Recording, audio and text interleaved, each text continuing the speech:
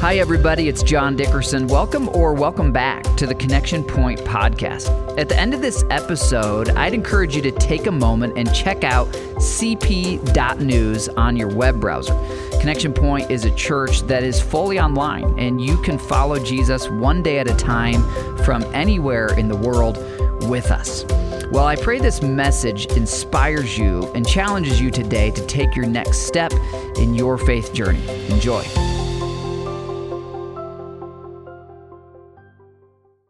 Well, we're kicking off today a series called Done With That.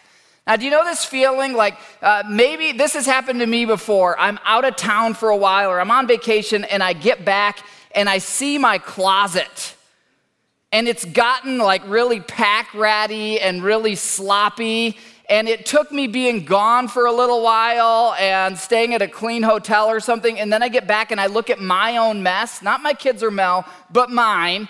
And I'm like, whoa, I've got to clean this up. Anyone know that feeling? Or maybe it's your garage. This is about that time of year that pretty soon it's like spring cleaning is due for the garage. You know that feeling? And we all have that at different times. And, sometimes we're able to act on it right away and like be done with that. Other times in our lives, it gets more complicated and we have that feeling, I should stop smoking, or I should stop losing my temper, I should stop overspending, or I should, stop looking at those things on a screen. It makes me a less good person. And we have that same feeling. And we try to act on it, but we don't, it's not as easy as cleaning a garage. I had this boss, my first job out of college, I had studied journalism for my undergrad. So I was at this little newspaper in Scottsdale, Arizona. And my boss, he was this really like clean-cut, self-disciplined, organized, go-getter guy. And one day I was actually doing a story about drug addiction, and he was saying, John, smoking cigarettes is harder to quit, some studies have found, than quitting cocaine or other drugs. And I said, you got to be kidding me. He said, no, I was a smoker in college. I said, Steve, I never would have pegged you for a smoker. You don't seem like you fit the profile.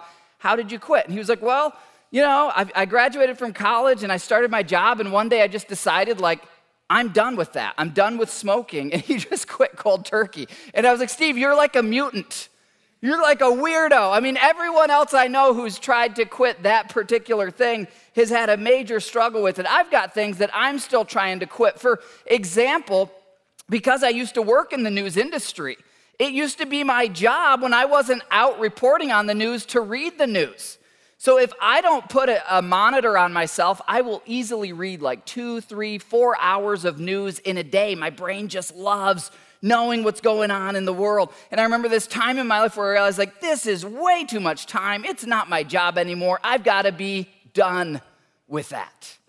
I remember my son, Jack, when he was in 2nd and 3rd grade, every time we would take a picture, even if it was a very serious picture, he would do this thing called dabbing. I still don't know how to do it, something like this, I guess.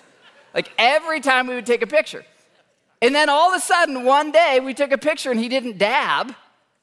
And I was like, why aren't you dabbing? He was like, Dad, I'm done with that. Just done with that. He moved on. I wonder in your life, what do you want to be done with? If you could pick something right now to be done with, maybe it's a sin, or maybe it's just a habit, or maybe it's a quirk, something that's affecting your relationships, maybe it's affecting your sleep, something that's if I could get that thing out of my life, I'd love to be done with that. And I want to invite you in this series to have a fresh encounter with God. I want to invite you to believe with fresh new belief that even though you've probably tried to be done with that and failed, God does have the power to help you be done with that. And if you'll join us this week and the next 4 weeks, I believe that you will see God work in a supernatural way in that area of your life. I'm not saying it won't ever be a struggle anymore, but I'm saying this: you can see victory like you've never seen before if you'll invite God into the thing you want to be done with. So right now, if you could pick one thing, one sin, one struggle, one thing to be done with, just between you and God, no one else knows, what would it be? Here's what Scripture tells us about the things we long to be done with. 2 Corinthians 5, God says this, therefore, if anyone is in Christ Jesus. So notice this says if, meaning if you've had a moment in your life where you acknowledged, God, I'm a sinner, I need your forgiveness. Jesus, I believe you died on the cross for me. That moment of salvation where you repent or turn away from self-dependence and you call out to Jesus, not just for a little help in the moment, but to be your Lord, your Savior, your God. If you're in Christ Jesus, then the moment that spiritual transfer happens, you become a new creation internally. Where the old nature couldn't say no to sin, the new nature in Christ can say no to sin. The old has gone, the new has come. Now, that is 100% true. And yet, the struggle that we're hitting head on in this series is what Paul talks about in Romans 6. And I'm not going to dive deep into that today, but Paul, one of the most spiritual, transformed people in the Bible, who was transformed from a murderer and this hateful person to this gentle, spirit-led but powerful man of God, says, the things I don't want to do, I do. And the things that I know I should do, sometimes I don't do. And what Paul's describing is this reality that until we get home to heaven, there's a civil war inside of each one of us. You have a new nature as a follower of Jesus, but you're in a world that's still full of temptation, and there are remnants of your old nature. And every day we're deciding, am I going to live the new life or the old life? And for each of us, those things we want to be done with are usually the front line of this battle between the old nature and the new nature. Now, a few things you should know for sure about your salvation. If you've believed in Jesus for the forgiveness of your sins, not something you earn, not something you pay for or achieve, but something you receive by believing in Jesus, and then you show that by being baptized, you should know there are a few things that are gone for good. I'm not going to unpack them, but in summary, here they are. Being separated from God. You were separated from God by your sin, but now that you've believed in Jesus, you're not anymore. Hopelessness is gone. As a follower of Jesus, there's always hope. And even if the struggle that you're in feels hopeless, look up above your capacity. Look up above your own self-control. Look to Jesus. It's never hopeless as a follower of Jesus. The penalty for sin, which meant that we couldn't be in heaven with God for eternity, that penalty is gone. It was nailed to the cross. Slavery to sin. The reality that before we trust in Jesus, each of us have different inclinations based on our DNA and our upbringing, but there are certain sins for each of us, they're different, that without Jesus, you just can't say no to that thing. And maybe you're here and you need to know for sure today that you have received Jesus in a way that makes you no longer a slave to sin. Eternal death. The fact that apart from Jesus, he said, I'm the way, the truth, and the life. No one comes to the Father except through me. So these are guaranteed. These don't depend on your performance or how well you're doing. But here's what's not gone. Until you and I get home to heaven, we will each still have some remnants of that old sin nature, and the root sin underneath them all is a thing that God calls pride. Pride is not a healthy self-confidence. That's how our culture uses the word now. But pride in the Bible is this idea that I know better than God. Yeah, maybe God said that thing's off limits, but God doesn't see it the way I see it. I maybe see some things he doesn't. Pride is putting myself above God or above others. Our blind spots. We're going to talk about this today. That's why I titled this message, I don't have a blind spot, you do. Because that's our human nature, right? That's not gone. After you trust in Jesus, you still have blind spots. Get this. You can be a follower of Jesus. The Holy Spirit is alive. You can even be studying the Bible and growing. You know what's not gone? You still have the ability to make choices, harmful choices, that will destroy your relationships with the people you love the most. You still have that ability. You still have the ability to destroy your legacy. That at the end of your life, you could make a choice or something could come out about you and it totally changes the way people see you. Temptation, that's not gone. All of us are still tempted by sin. Now, this week and the next 4, we're going to give you the tools to live the new life. And this series is based on Scripture, but we're going to use a book to guide us through it, and the book is called Done With That. This book is written by a mentor of mine, a pastor named Bob Merritt. He'll join us for some of the weeks teaching this. It's incredible content. So I'd encourage you, if you really want to go deep on this, grab a copy out at the book table in the lobby. If you would prefer to listen to a book, I've got the physical copy, but I've also got it on my phone on the Audible app, and it's got a great narrator. You can listen to it as well.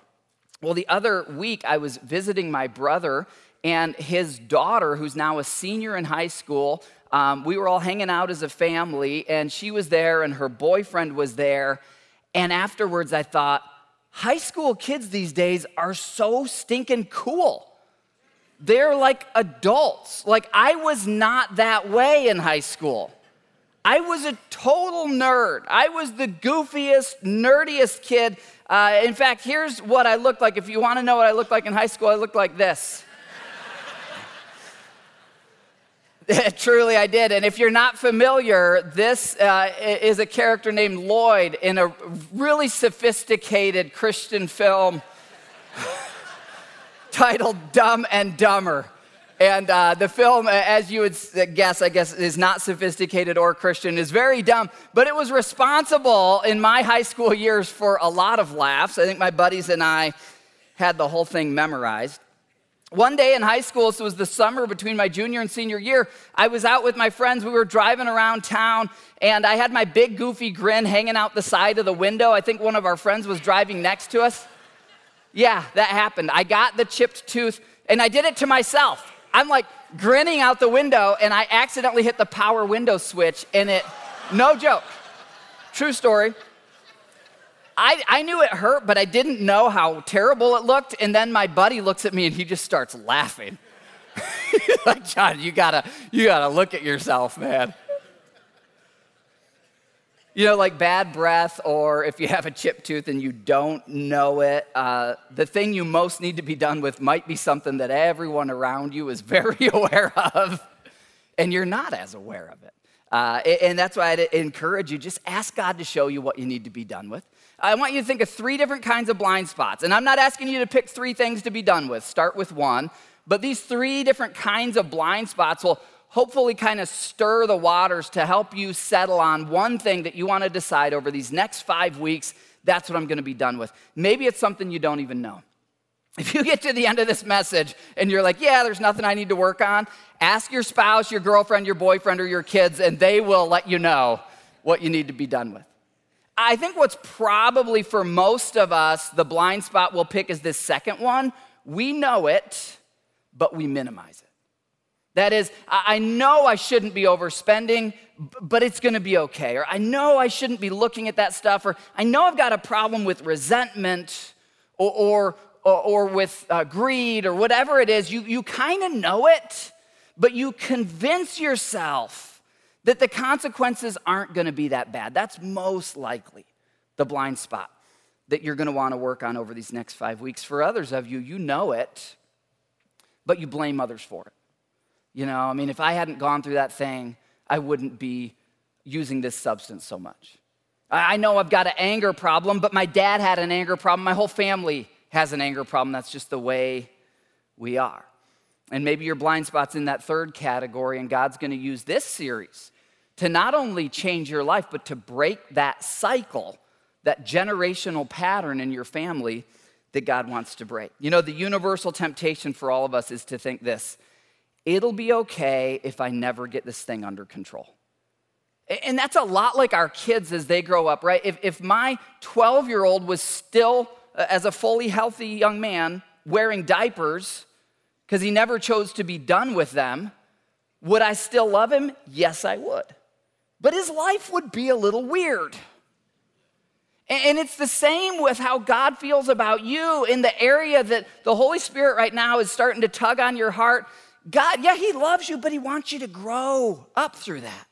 He's got better things for you. And the reality is if we continue to minimize it and say, oh, everything will be okay if I don't get this under control, what we don't realize is we're giving up a whole bunch of things on the other side of that. We're losing opportunities in our careers and in our families because we're thinking, oh, this chipped tooth is no big deal. In fact, I just want you for a moment to imagine 4.5 years ago when you all invited me here to be your lead pastor, and the elders had done a big nationwide search, and then they introduced, here's the candidate, here's who we believe is God's next pastor for Connection Point. And I just want you to imagine that at that point in my life, I was like, I know my identity's in God. I don't really need to fix this tooth from high school. And that would be true, right? And you guys are all so loving. You would have embraced me if I had never fixed my tooth. I know that appearances aren't everything, but I had our team put together what it might have looked like on my first Sunday here. And I just put that up as a visual, like this is what we do, right? When we say, oh, I know that thing is in my life, but it's not that big a deal. Other people don't see it. Guess what? It does affect them. They do see it, maybe not directly, but indirectly. And it will change the trajectory of your life if you don't deal with it. And that's why God wants you to deal with it. Again, I know you guys all would have loved me and embraced me, but lucky for you, I know I'm not the world's prettiest person, but I did go to a dentist and get it fixed. So you don't have to look at that every week. Most of us in this series, I think we know the thing we need to work on. And I just wonder right now if you do something, if just between you and God, with no one else looking, just you and your heart, open your heart to God, invite him to reveal that thing, invite him to give you a willpower. Not that you need to fix it on your own, but to say, this 5-week series, I'm all in to see God work in that area of my life. God, I'm asking you to do a miracle here. I'm asking you to help me. I know, you guys, that we've got things we've tried to be done with and we've failed, and it's almost like you don't even want to try anymore because you're scared to fail. But this is your chance in this series to really bring that thing to God, just you and God, and say, Holy Spirit, I need you to work in this area. Show me what to do. You know, one of my blind spots in my life has been my pride, and specifically in my marriage. You know, pride in my marriage expressed itself through arrogance and over self-confidence and just a reducing of Mel's opinion and value. And it took me probably 7 or 8 years into marriage to actually realize I have a major pride problem that will destroy my wife and my marriage unless I allow God to humble me and to make me more like Christ in how I love my wife. I wonder, what are you ready to be done with? What do you need to be done with? And in this series, we're going to answer questions like, how can you be done with something that you keep falling back into? How can you be done with something that you can't quit? Well, I wonder if you've ever had this happen. Have you ever been backing up in your car and you hit something, or maybe this has happened to someone else in your family? You'll see cars like this as you're driving around, because all of our cars have, when you look in the rearview mirrors, this area called the blind spot or the blind zone. And in your life, if you choose to just not deal with your blind spot or your blind zone, it's gonna start to scrape you up in some ways. It will start to affect your career. And you'll probably be the last person to understand, but maybe all your coworkers, your bosses might be meeting this week and be like, man, she'd be perfect for the promotion, but, you know, she'll never let go of stuff that doesn't go her way, or he always loses his temper when things get heated. And a lot of times your blind spots, they're holding you back and you don't even know it. The people around you see these scrapes a lot more than you do. Other times, if you don't deal with your blind spot behavior, it'll scrape up your peace, or it'll scrape up your legacy. When you think of people like Bill Cosby, who was known his entire life, this career of like making really family-friendly TV shows and helping people and being a positive role model, and then this thing comes out of this blind spot of lust that he had never dealt with, and it has destroyed his legacy. You know, that's not all. When a car gets scraped or dented like this because of the blind spot, it always ran into something else too. There's something else. If you see a car scraped like this, there's something else that has some of that paint on it. And when you and I minimize our blind spots and we say, I don't, it's too hard to go there, what we don't realize is we're scraping up other people as well. In 2005, I was working as a newspaper journalist, and my editor assigned me a story on, tragically, what's known as back-over deaths. I was assigned to interview this lady who is a national advocate. She had lost a child to a back-over death. And I learned in the process that every month about 50 kids in the United States get backed over, and often it's fatal. And many people don't even know that this is a thing that can happen. And so then when it does, it's just incredibly heartbreaking and destroys these families. This woman I interviewed, she was actually lobbying Congress to make rear view backup cameras a required accessory on trucks and vans and SUVs. And they are a lot more common now than they were then. I learned some of the physics of what's in your blind zone. That every vehicle behind it has an area that, unless you've got a backup camera, it doesn't matter how much you check your mirrors, there's just an area that you cannot see. I had no idea before writing this, and then as soon as I did that story, I'm paranoid now. I'm paranoid about so many things from being a journalist because I've seen the other side of them. And so all our vehicles now, if it doesn't come with a backup camera, I'll get an aftermarket one.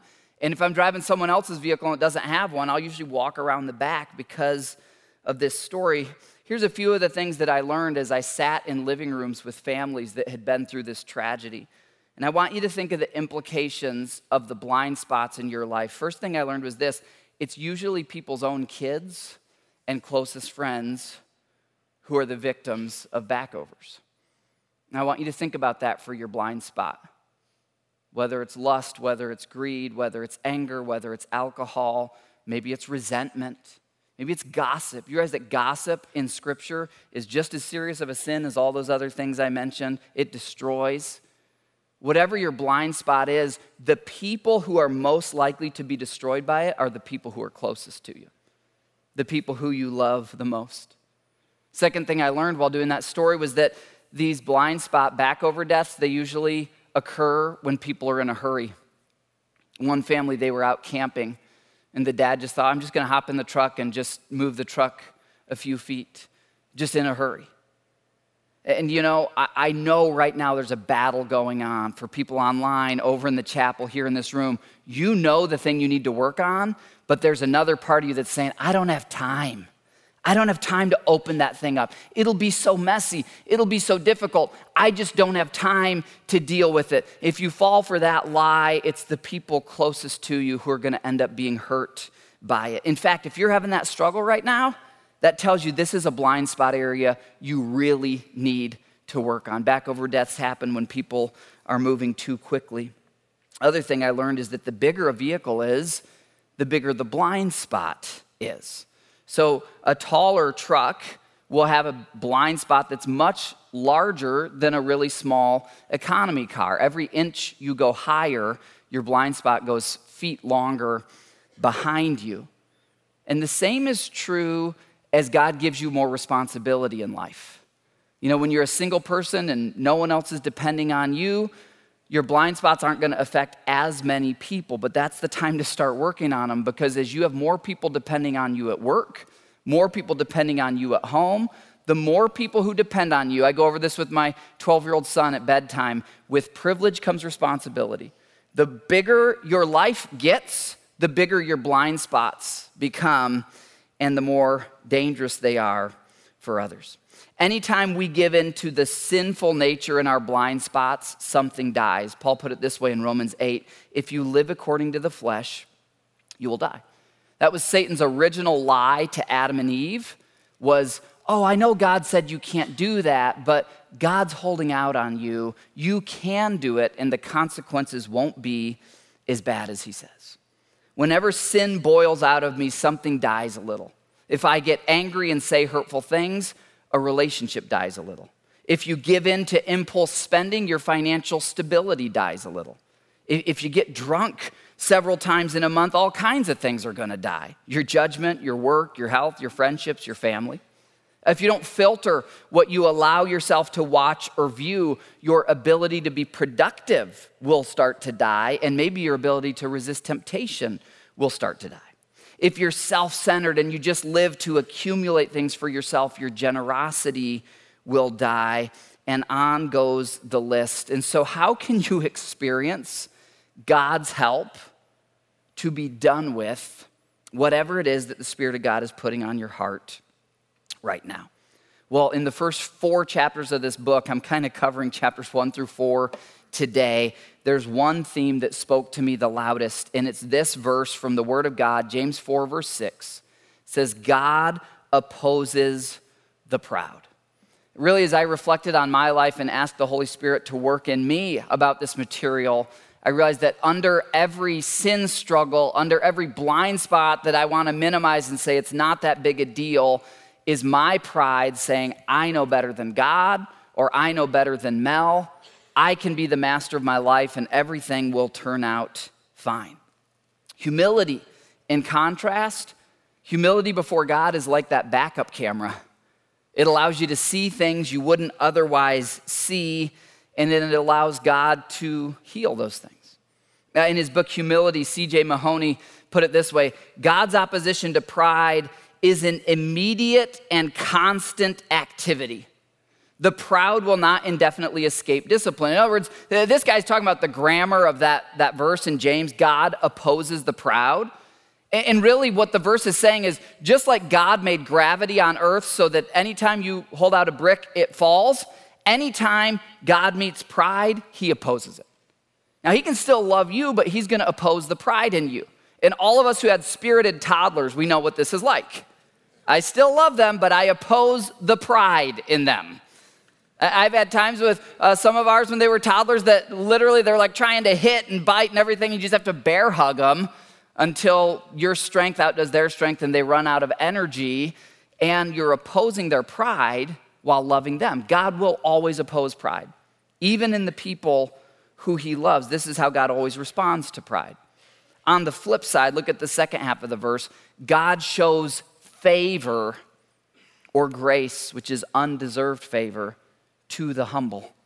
So whether God's opposing your efforts in your life right now or favoring your efforts in your life right now have everything to do with your heart, your posture before God. Here's the big idea for part one of this series: humility before God.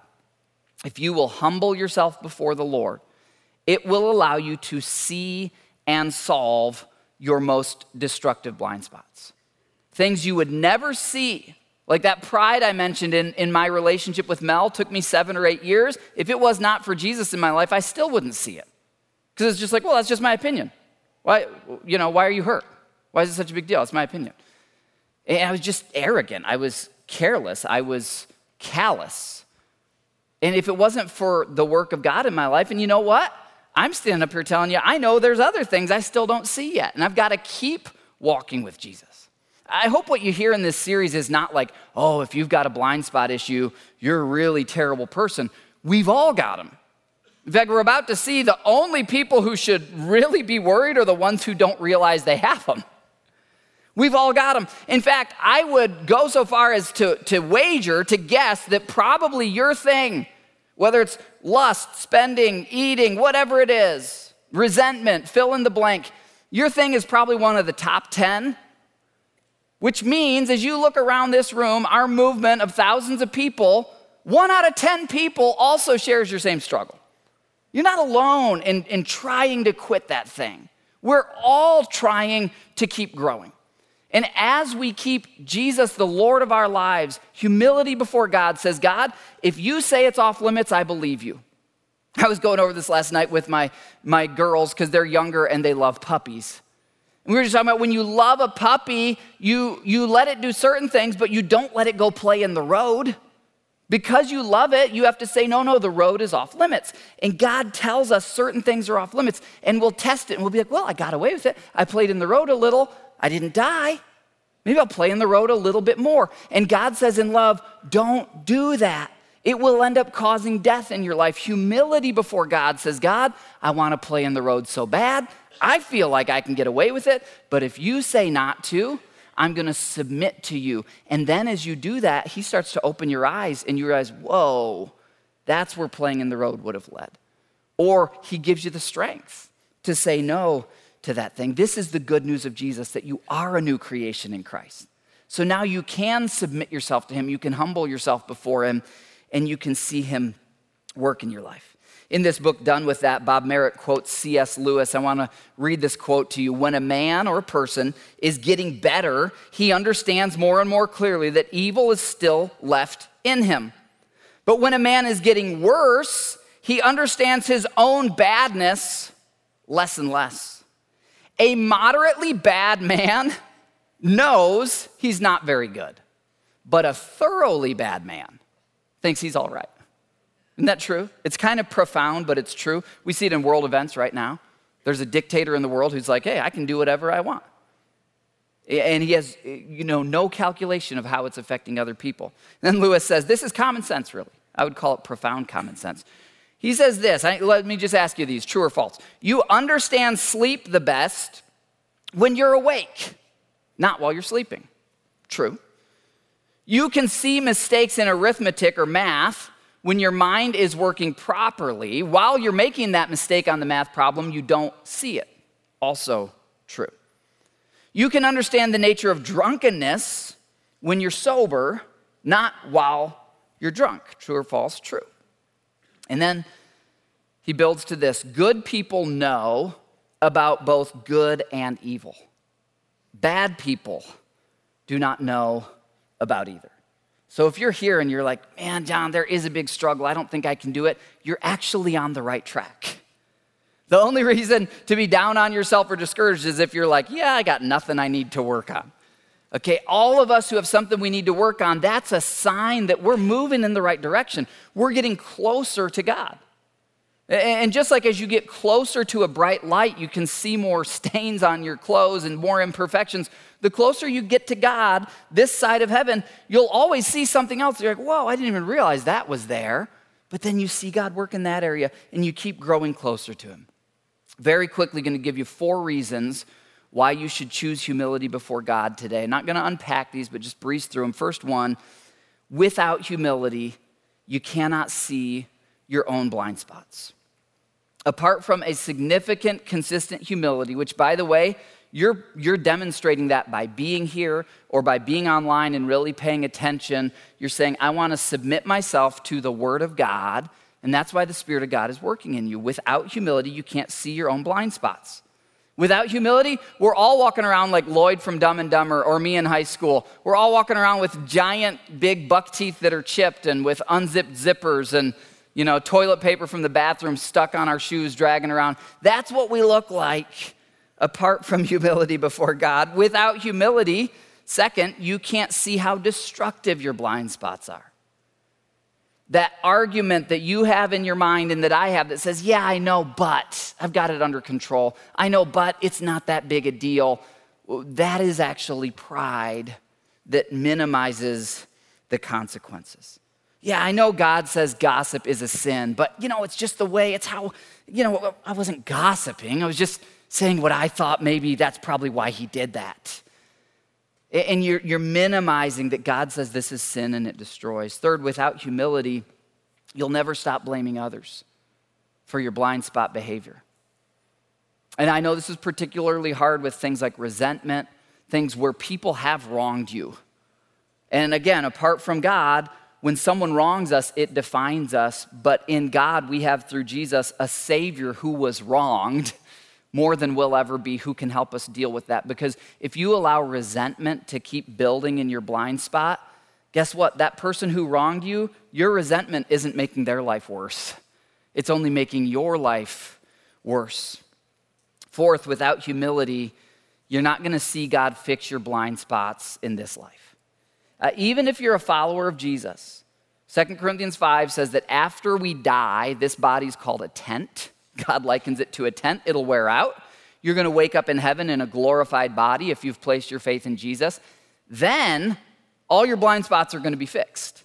But until then, you can be a person who loves Jesus and goes to church and reads the Bible, and you're isolating your whole family because of some behavior in your blind spot, your anger, or the fact that you never let things go, or fill in the blank with something else. But with humility before God, you can see him in this life work in that area so you get less scraped up and the people around you are less likely to get run over. Same 4 points stated more positively. I'm just reversing them here. With humility before God, you can see your own blind spots. So, take heart, be encouraged. Secondly, you can realize how destructive those blind spots are. You might not feel it, but if the Word of God says it, you just say, I submit to the Word of God. If he says, do not be drunk with wine, I'm not going to be drunk with wine. If he says, flee youthful lusts, I'm going to flee youthful lusts. What God says, I will do because I'm submitting to him. Third, you're going to stop blaming others for your behavior the more you humble yourself before God. Personal accountability is a theme from Adam and Eve to the book of Revelation. God holds each one of us accountable for our own choices and behavior. Most encouraging, number 4, if you will choose humility before God, you will see him work in your blind spots. I could tell you so many victory stories about this from our church. I just want to encourage you, whatever your sin struggle or habit or quirk, whatever area you want to be done with that, I can guarantee you there are people in our church who have seen God work in that area. I think of one family in particular. I'm going to leave them anonymous, but this is a family, and this story started 7 or 8 years ago, where the dad got caught up in sexual lust. I mean, it is everywhere in our culture. And he became so addicted to it that it was affecting his career. It was affecting his marriage. And it got to the point that he actually had to go away for inpatient treatment for a number of months. But the beautiful part of the story is he had the humility to say, I'm not just going to keep saying, oh, I can fix this, I can get this under control. I'm going to go get help, and he did. And just like all of us, I'm sure that's still a struggle for him, but now it's years later, and that marriage that would have died as a result of that thing is alive because that wife was patient and loving and forgiving, and she acknowledged, I got things I got to work on as well. And those kids are healthy, and that family is together, and his career is thriving again. And I just want to encourage you, whether it's anger, alcohol, resentment, whatever it is that you're saying, God, I really want to be done with that. You're not alone in it. It's very normal. And you're sitting in a room, you're part of a movement where other people have seen God bring victory in that thing. But the key to that victory is this humility before God. So question, how do you get that humility? How do you get that humility? Well, James tells us in the very next verse, James 4, verse 7, he says, submit yourselves then to God. Resist the devil, and he will flee from you. So submit is a choice. Submitting is when I don't want to say yes to my superior, or God in this case, but I'm going to intentionally put my will underneath them. And what Scripture shows and tells to us is this: you either choose to humble yourself, or your consequences will force humility onto you. Humility is going to come one way or another. And I know it hurts in the moment to humble yourself to God and say, God, I'm going to open this area for you to work on. But believe it or not, that's a lot less painful than allowing the blind spot to keep growing and growing. And eventually you can't hide it anymore, and it humbles you. So, question, do you really want to see God work? If so, I'm just going to give you 3 steps today. First, be here every week these next 4 weeks following this. If you've got spring break travel planned, just make sure that you watch it. If you need to be alone somewhere with headphones on, make sure you don't miss any one of these messages. If you really want to see God work, I'd encourage you to get the Done With That book. It's available out in the lobby. If you're online, you can text the word DONE to us. Third thing I want to mention is this: post a milestone reminder. And I give you this one out of my own experience. I'll have times in my life where I'm like, yeah, I'm going to be done with that thing. And I'll get real motivated about it. And then life gets busy and things keep moving. And like 2 months go by and it's like, oh, I'm not done with that thing after all. I remember saying I was going to be done with it, but I'm not done with it. Anyone relate? Anyone relate to that? So if that's you, which I think is all of us if we're honest, we've got these cards, these Done With That cards that are out at the book table in the lobby. And we've put a visual up here. That's not my bathroom mirror. I wish it was. It looks pretty cool. But that's someone else's bathroom mirror. But the idea is this: if the Holy Spirit's working on you, I'd encourage you to grab one of those cards today. And maybe you put it on the dashboard of your car. Maybe you put it on your desk at work. Maybe you put it on your mirror where you get ready in the morning. And put this up as a milestone or a memento, so that 3 weeks from now, when you're thinking about other stuff, you see that, and it's this reminder for the Holy Spirit to bring back the things that you've learned today and that you're going to continue to learn. Now, I've got a word here for spouses and parents. If you walk into your teenager's room and this is on their mirror, do not pry, okay? Every person has a one-on-one relationship with God. Don't shut down. People have shame, people have guilt, people have awkwardness. Let a person be on their journey with God. Same for husbands and wives. You see this on your spouse's mirror? Do not corner them in the bathroom and be like, tell me what it's all about. You're not leaving me here until I know everything, right?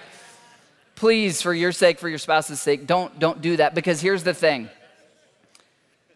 If we think, oh, the people in my house, they've all got stuff they need to work on, but all I got to do is keep being me, what's that? That's that sneaky pride we're talking about. The beauty of the body of Christ when it's healthy is that we all have a humility that we're all broken sinners. And no one sin is particularly worse spiritually. They have different consequences in this life. So we show grace to each other. And I mentioned the pride I've seen in myself as Mel and I have grown together. There's things that she would tell you about herself. And what has really become beautiful in our marriage is that we don't shame each other. We're both secure enough in who we are in God to say, yeah, I do see that in you, but don't give up. You're beautiful in God's eyes. God's got a plan for you. I've got things I'm working on too.